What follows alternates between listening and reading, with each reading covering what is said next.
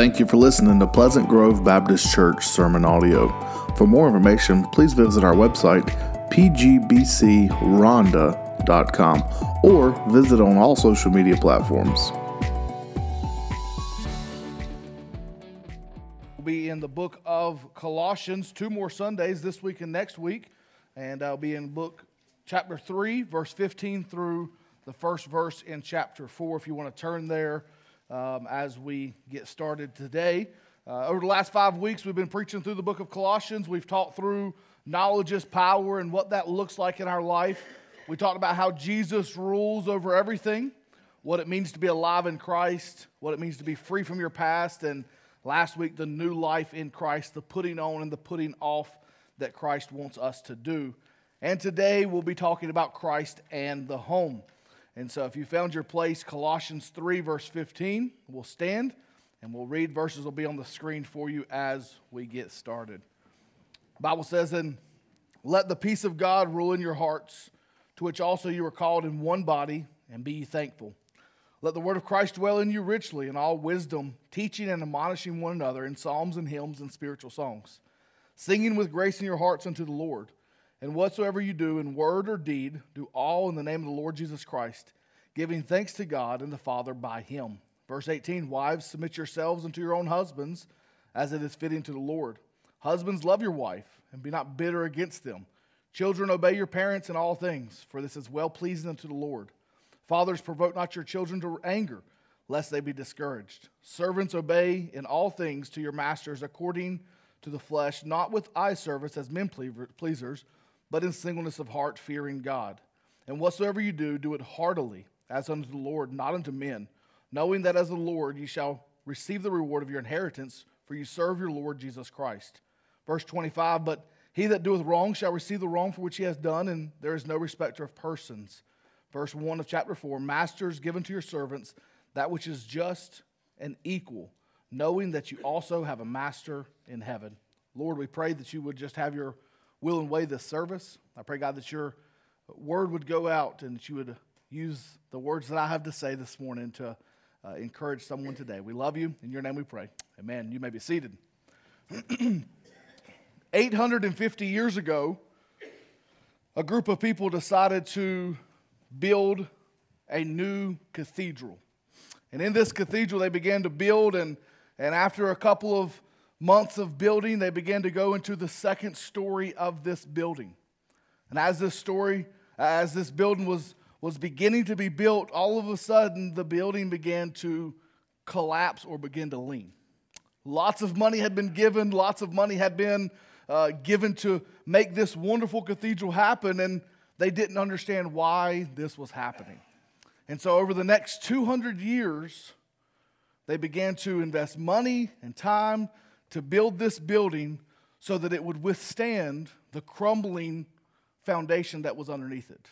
We know this building by this picture right here, the Leaning Tower of Pisa.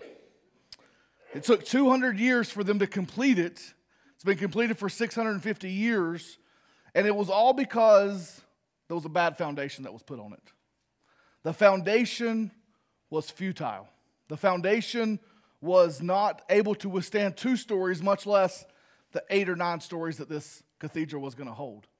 And our family, our church, and our life must have a firm foundation built. 2,100 years ago, you can go to the next slide. 2,100 years ago, the old city of Jerusalem was built. Herod came in and he wanted to erect a masterpiece, a massive rectangular structure on top of a mountain, if you've seen this picture before, of the old city. And the foundation of those stones are bigger than this building is. Because Herod knew he wanted a structure that was going to last for all centuries. And 2,000 years later, you can still go and you can go to the bottom of that wall and you can see those bottom structures of that foundation that are massive stones. Because in our life, we must have a foundation that is firm. The very first institution that was ever given was the family. And God has instituted the family throughout all of history. And the church this morning is designed to be a family. And God says that with the right foundation, our homes can live the correct way, and our churches can be effective if we have the right foundation. And our foundation of every home should be Christ. And so this morning, I did not plan, I shared with a couple people last week, I did not plan to be preaching on thankfulness the Sunday after Thanksgiving, but it just so happens that verse 15 and verse 17 both have the word thankful in it. And so through the providence of God, I entitled three different points of thankfulness and how we can be thankful for Christ in our home. And the very first one is this: we should be thankful for Christ. Very simple. In verse 15, we should be thankful for Christ. The gift that Christ offers us changes us. You ever got a gift that changed your life? I can remember 5th grade. We were, I'm a gamer. I like to play games and video games. And I can remember the Nintendo 64 was coming out. How many of you remember the Nintendo 64? All right, it was cutting edge, top of the line game system. My family, we were poor. We couldn't afford this. And so we kept asking Mom and Dad, I want the Nintendo 64. I want the Nintendo 64. We woke up, Christmas came, and I went in, and we opened up all the presents, and we didn't get the Nintendo 64. We were let down. I thought, man, this is the worst Christmas ever, 5th grade. I can remember we're not going to be able to play the 64. We're going to go back to school, and all the other kids are going to be playing it, and we're not going to. And I can remember that we were just sort of let down. And we went to my grandparents' house for Christmas that night, and we went and we were opening presents, and my uncle came in, and he said, I've decided to give the entire set, all of my family, one gift. We opened it up, and you guessed it, it was the Nintendo 64. I went home, and we were fighting over who was going to play it, right? I had 30 minutes, and my brother had 30 minutes, my sister had 30 minutes, and Donkey Kong. I can remember the games that we played, and it changed the way I played video games. I love it. And to this day, I've got a Nintendo Switch, and me and Brody, we play, and we enjoy these things. But gifts change our life sometimes. And the gift of Christ changes our life. We are a new creation in Christ. We have a new identity. We have a new purpose. We have a new source of joy when Christ is in our life. And in verse 15, he starts out by saying, and let the peace of God rule in your heart, which are called into one body, and be thankful. And in these couple of verses, 15 through 17, Paul begins to lay out some things that we can be thankful for Christ. The first one is this: the peace of Christ. Have you ever been in an unrest, an uneasy state, and you just don't know what to do? You don't know who to turn to. You don't know who to go to. Maybe you're away from your family. When me and my wife got married 12 years ago, we began to pack up a U-Haul, and a couple of weeks after our marriage, we moved to Idaho.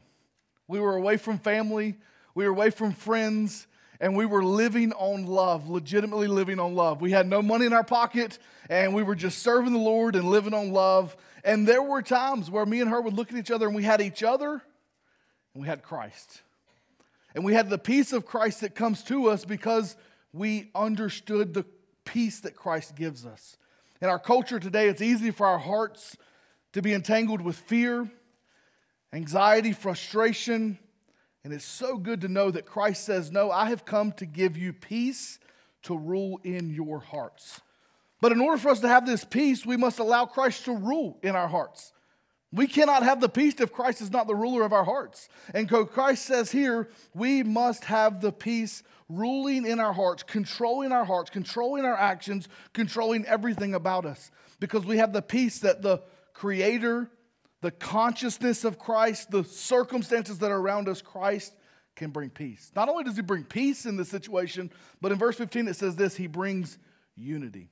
He makes the statement that we are one body. You are called to one body. You are called to be part of the body, the family of Christ, because Christ says peace brings unity. Peace brings this overwhelming sense of just comfort in our life, of knowing that Christ is in control, even when things don't seem like they should be right. Even when someone gets diagnosed with cancer in your family, even when someone who's the closest to you may pass away, or a circumstance in your life isn't right, knowing that Christ is there and Christ is in the midst of that situation brings peace and comfort to us. Not only does it bring unity, not only does this peace come into our life, the second thing is this: why should we be thankful for Christ? The message of Christ. Verse 16, it says, and let the word of Christ dwell in you. This is the message that Christ has given us. The only way the body of Christ can see unity is through a singular view of Christ. The words of Christ, the very works of Christ that God has given us is the way we have unity. And this is brought about through three simple ways. I didn't put them in your notes, but you can write them down if you want to. The first is the gospel. The gospel must be the dwelling point of every single person that lives for Christ. It is the beginning of the view of who Christ is. Chapter 2, verse 3, we hit on this a couple weeks ago. This is the source of all wisdom, is the gospel. This is the salvation that Christ brings to us. In church this morning, as we begin to look at the message, the gospel of who Christ is, this is the thought that brings everything into cohesion. When we don't understand what to do in this situation, what does the gospel say? How should we live this life? How should we work in this area? What does Christ say to do? Love one another, teach one another, bear one another burdens. This is the gospel of Christ, and this is how we live in unity with one another. But not only do we have the gospel, we have what it continues on by saying, teaching one another, admonishing one another. Our collective goal is simply this, to teach and to train and to admonish one another in the gospel. That should be the goal of our life. Our singular focus of goal is, am I teaching, am I training, and am I admonishing one another in Christ? And as we begin to go through our life, as we begin to go through our church life, as we begin to ask ourselves, what are we doing as a church? We must ask ourselves, is this what we're doing? Are we teaching, training, and admonishing one another? And then he gets to this last point, and as someone who can't sing, as someone who has not the greatest voice in the world, I love this point because he says this in verse 16, singing psalms and hymns and spiritual songs with grace in your hearts unto the Lord. And this is the form of putting on worship. Not only just coming to church, but coming and saying, I want to lift my voice in a way that is praising to the Lord. Not only at church, but every single day of our life. I'll find myself often as the kids leave and they go to work with Allie, and I'll be in there getting ready, and I'll play music on the Alexa or I'll play music on my phone, and I'll just begin singing and worshiping that morning. Hudson's in there getting ready, and he's watching his songs, and he's eating his breakfast, and I just find myself worshiping the Lord in Christ alone, or some song that I'm listening to that day, and I'm realizing this is worship, this is singing and encouraging my heart, because the message that Christ gives us brings peace in our life. All forms of singing can be done here. It lists three ways. Psalms. You can sing through the Psalms. We have an entire book, 150 chapters of Psalms that the Old Testament Jewish church would sing. Hymns is listed here, and these what we can consider the hymns in our hymn book or other hymns that we've got. And then spiritual songs are songs that just encourage your heart in the Lord. This is the message of Christ. And this is what brings unity to the body of Christ. So we're thankful for the peace of Christ. We're thankful for the message of Christ. And then in verse 17, he says, you should be thankful also for the name of Christ. Look at verse 17 again. It says, and whatsoever you do in word and deed, do all in the name of our Lord Jesus Christ, giving thanks to God and the Father by him. Whatever you do. This is an all-encompassing statement, an all-inclusive statement that is speaking of an all-inclusive behavior. Every single action, every single word, everything we do to the honor and glory of Christ. Paul was telling here of the magnitude of who Jesus is. He's not just the man upstairs. You're going to hear that in the Christmas season as you watch these Hallmark videos and things, and they'll refer to God as the God upstairs or the big guy upstairs, the old man upstairs. This is not what it's talking about. This is talking about the one who has the name above all other names, who is the creator of the world, who spoke the world into existence, who breathed the gift of life into your life. He's not just the man upstairs, but he is the name above all other names. The Bible says that the name of Jesus in Acts 2:38, forgiveness is given. How many of you in here need forgiveness this morning? Every day of my life. Oftentimes, I'm going to my wife and saying, I need you to forgive me again. I messed up. I screwed up again. I needed forgiveness again. Oftentimes, I'll go to my kids and I'll say, hey, can I have forgiveness again? Okay, I need that forgiveness. And Christ says that the name of Jesus, forgiveness is given. At the name of Jesus in Philippians 2:10, it says this, every knee will bow. In heaven and out of heaven, every knee will bow at the name of Jesus. This name is not just some name we throw around, but this name is the name that has power behind it. And the Bible says in Acts 9:27, at the name of Jesus, bold preaching was given.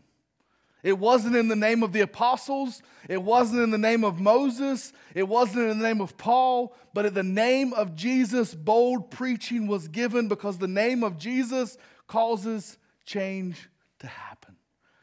This morning, church, we should be thankful for the peace that Christ gives, the message that Christ gives, but also the name that Christ has given us.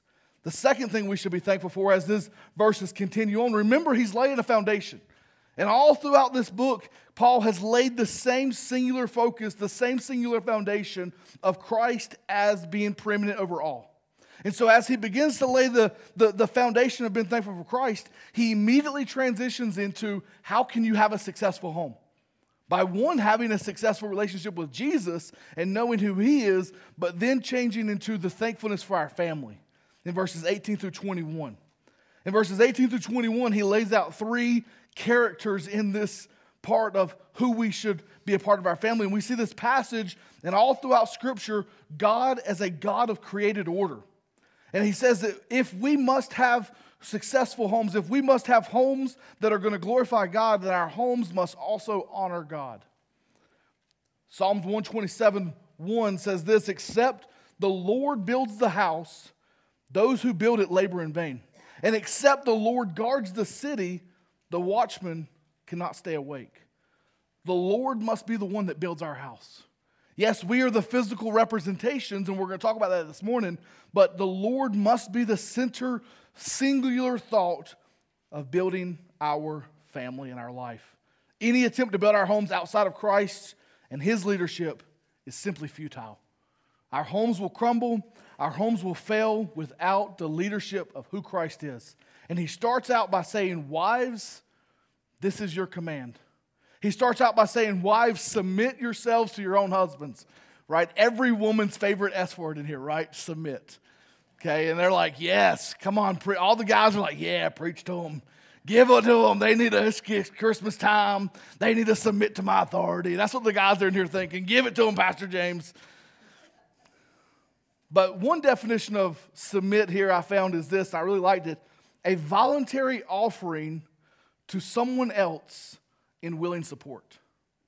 A voluntary offering to someone else in willing support. You see, this covenant partnership of marriage that we have is solely between you and your husband. And we should respect the wishes of our husband, but it says here, respect the relationship of your own husbands. It says in verse 18, wives, submit yourselves unto your own husband as it fits to the Lord. So I began thinking through this, and me and my wife, we did a small marriage retreat a couple of months ago. I can't remember exactly when it was. We took 8 or 10 couples to Myrtle Beach, and we had a great time, or North Myrtle, or somewhere in North Carolina Beach. I don't know where it was. It was at the beach. And I had a good time. But as we were thinking of this, and as me and my wife were studying through these, this thought came to my mind, and it was really encouraging because me and my wife talked about it. But the sad part about this is our day and age is, and I'm going to use this as an over-encompassing statement. Some may be different, but sad part is most women in our day are more quickly to submit to their bosses than they are to submit to their own husbands. And their boss will come in and they'll say, hey, I need these 10 things done by the end of the day. And they'll do it without a question. And they come home and their husband says, hey, I need a couple of things done. And, well, do you not know I've been working all day? And all of a sudden there's this pushback where they're more likely to honor their boss other than honor their husband. The Bible begins to say, listen, if we want to have a strong family, if our churches are going to be strong, it begins with the wives. It begins with the wives understanding the responsibility in this relationship of respecting and showing honor and reverence to their husband in a way that is fitting unto the Lord. You see, sin has had a strain on every single marriage since the very first marriage that happened. In the very beginning, God created the family, the very first institute, and sin came in and sin destroyed that marriage. And we here, 6,000, 8,000, to however long you think the earth is, we that much longer are still having the effects of sin in our marriage. And we are not immune from this sin. We are not immune from this. But Paul says in order for us to get our marriages back in line, we must submit as unto the Lord. And we must keep the Lord first in our life and submit to our husbands in that same manner. And so Paul addresses the women. And then he gives 2 verses to address the men, because the men are not only husbands, but they're fathers. And he says here, husbands in verse 19, love your wives. He speaks of this love in a way of emotional, physical, and spiritual love. Where he says if you faithfully love your wife, you will no longer be bitter towards your wife. You don't have to have this statement of, well, she's not doing what I want her to do. No, he says you need to love her and leave the rest to God. You see, men, in my experience, the wife is far more easier to submit to us when we sacrifice for them. You see, submitting and sacrifice go hand in hand. The Bible says we should love our wives as Christ loved the church and gave himself for it. And husbands, if we're not going to sacrifice for our wives, why would she show you any form of submission? She should, but if we're not going to sacrifice, she's not going to show that submission as well.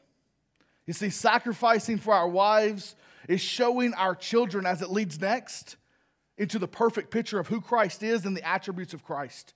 When we love our Christ and when we love our church, when we love our family the way Christ loved the church, we are showing our children and we are honoring our wives the way they should be honored. I came across this statistic, and I've learned in my years of preaching, you can find a statistic for anything. And anytime you can find a statistic that backs up your point, it makes it even better. And so statistic is this: if a child is the first person in the household to become a Christian, there's a 3.5% probability that everyone else in the household will follow. If the wife or the mother is the first to become a Christian, there's a 17% chance probability that everyone in the household will come to follow Jesus. But when the father is the first to come to know Christ, 93% of the time, everyone else in the household will follow Christ. Husbands, we have an enormous responsibility in raising our family and raising our children, and we have to steward this well. We will give an account, fathers and husbands, of how we love our wives and how we raise our children, because it is our responsibility, through the help of Christ, to love and cherish our wives and our children. Are we stewarding this well? And then in verse 20, right there in the middle of this, he breaks out the children, right? All the kids in here, you get a little message today as well. And the term here, he says this in verse 20, every parent has memorized this verse, and it's probably the very first verse you taught your kids to memorize. Children, obey your parents, right? That's all they've probably taught them. And so let's continue on. It says, children, obey your parents in all things. Oh yes, we're preaching that. For this is well-pleasing unto the Lord. And we teach this verse and we understand it, but the term obey here is a stronger term than the word is for submit for the wives. It is stronger for the children to obey their parents than it is for the wives to submit to their husbands. And so children have been given an enormous command here to obey their parents. Kids, under the home of your parents, we must obey our parents in everything. In everything. There is one caveat. It's the caveat of if the parents are asking you to do something illegal, unbiblical, or immoral, our first command is to God.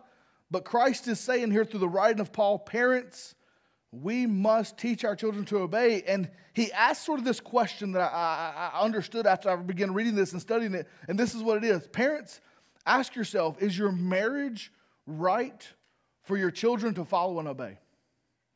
See, if our marriage is not right, our kids will begin to rebel. Our kids will begin to go astray because they see the family is broken. And why would I follow that? Why would I follow a broken system? And so when we begin to bring Christ into our marriage, when we begin to bring Christ into our marriage and into our family, the children naturally begin to obey, because you ready for this? obey unto the Lord. The Lord has to be in the family for the children to obey. And it says that this pleases the Lord.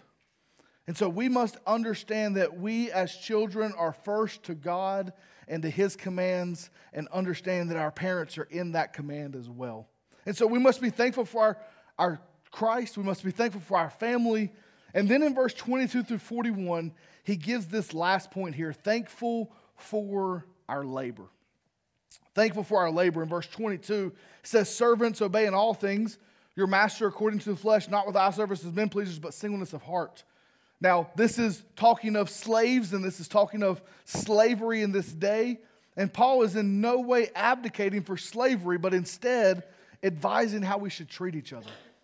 Advising how we should give each other in authority over us, and those that are under us, how we should treat each other justly and equally. Those that are in subjective to under our commands or underneath us. And so I simply put it like this, servants. In verse 22, he lays out this word, he opens it up with servants. You see, because as a child of God, we are all servants to the Most High King. We are all servants in here.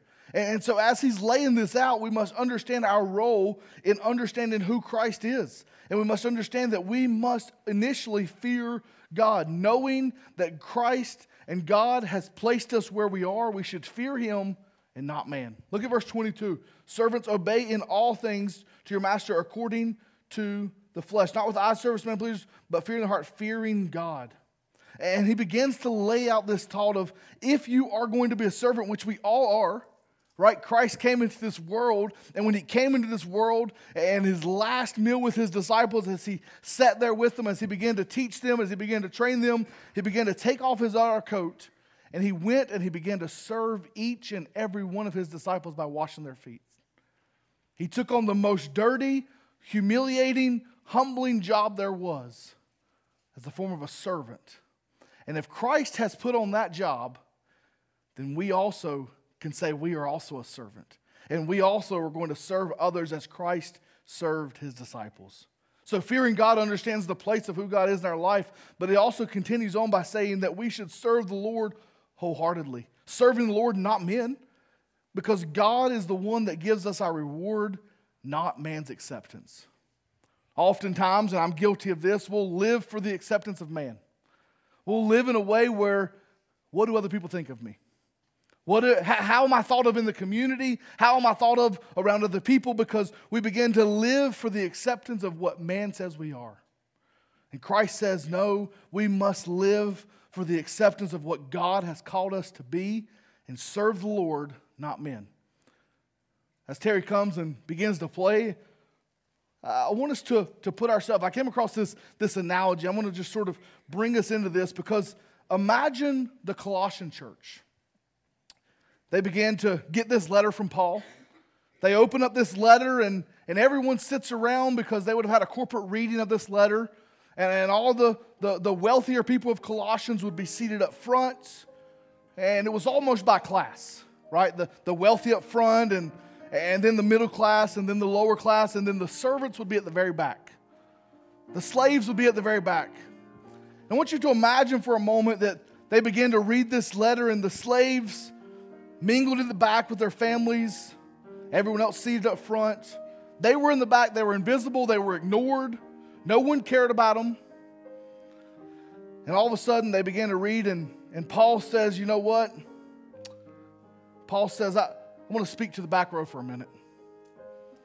He said, of course, they've been told to obey their whole life. They've been told to obey their masters and to do what they were expected to do. But then Christ, the writing of Paul says, do this with sincerity of our heart and reverence to the Lord. All of a sudden, these slaves probably opened their eyes a little bit. What? With joy and gladness, I'm supposed to serve my master? They would have heard this for the first time, and they would have thought, this is different. This is odd. Why would I serve with gladness? And then Paul repeats what he says, and whatever you do, thereby beginning his subversion, it doesn't matter what tasks that are assigned to you. Paul is insisting that they're serving a higher authority. And they should do it with all their heart as working to the Lord, not for human, not for masters, And then he says not only this, but you have a reward to look forward to. These slaves would have been sitting back there and they would have been thinking to themselves, not every day would I have been addressed like this. Who is this Paul? What is he saying to me? Why? Where am I at? And then they would have begun to experience in their life where I have no luck and I've just been a slave, and all of a sudden I'm hearing this wonderful news that Jesus offers an eternal hope for me. I don't have to stay where I'm at. I have this reward that is outside of justice, was outside of favoritism, and this would have been astonishing to them. And then he shifts his motive and he begins to say, we all have a master in heaven. Not only the slaves in the back, not only the most richest up front, but every single person. Paul himself is including this by saying we have a master in heaven. And if we have a master in heaven, we should be submitting to that master in every single day of our life, in what he says to the slaves and what he says to the husbands and what he says in Christ. In whatever you do, do it for the sake of Christ. You see, the theme of the entire book has stayed the same. And we'll conclude this next week. It has stayed the same, of Christ being supreme and the ruler over all. This portion is no difference. Christ is supreme in our gratitude. And if we're going to be at peace with God this morning, we have to understand that his name is the most powerful name that has ever been written. You see, in the Old Testament, when scribes would begin to write the Old Testament, they would transfer from one piece of paper to another. When they came to the name of Christ, when they came to the name of Jehovah, the name of Jireh, they would wash themselves and they would get a new pen and they would begin to write it. And afterwards they were done, they would wash themselves again, because they knew that the name of Jesus was the name above all other names. And somehow in our 20th century church, we have forgotten the power that Jesus' name brings. And we are living outside of that power because we have figured out a way to do it ourselves. And we have got to get back to where Christ's name is the name above all other names. Maybe this morning that's where you're at. Maybe you've forgotten the power of Christ. Maybe the advice to the parents this morning is it's pretty quite countercultural. The world doesn't say raise your kids this way. It's a radical difference in the world's way of marriage and the world's way of parenting. The world says just do whatever you want and let your kids do whatever they want and we'll just see how it ends. But Christ, through the writing of Paul, says this. I'm going to give you some specifics. Wives, obey. Wives, submit. Husbands, sacrifice. Children, obey. And it's pleasing to the Lord. Don't provoke your children to wrath, lest they be discouraged. And this is a radical shift in our marriages. And maybe you're here this morning and you're saying, you know what? I've been living my parenthood and my marriage outside of Christ's power. And I need to invite Christ back into our marriage this morning. I need to invite Christ back into our parenting this morning. Maybe this morning you're here and you've never had a relationship with the true master. The true master who came to give himself for us. And we have failed to be faithful servants of God. Maybe this morning you need to rededicate in that sense. I don't know the need this morning in your life. Only the Holy Spirit does. I've just laid out a couple of things that the Bible has given us here. And however the Lord's dealing with your life, we'll go into a time of invitation. Father, we love you. Lord, we thank you for what you've done. Lord, you are the all-power God. You are the one that spoke the world into existence, and you spoke life into us. So I pray, God, as we thank you for this morning for you, as we examine our marriages, as we examine our families, as we examine who we're servants to, Lord, that we would focus our life back on you. Lord, we love you. In your name we pray. Amen. Thank you again for taking your time to listen to the sermon audio of Pleasant Grove. Please subscribe to get our latest sermons each week.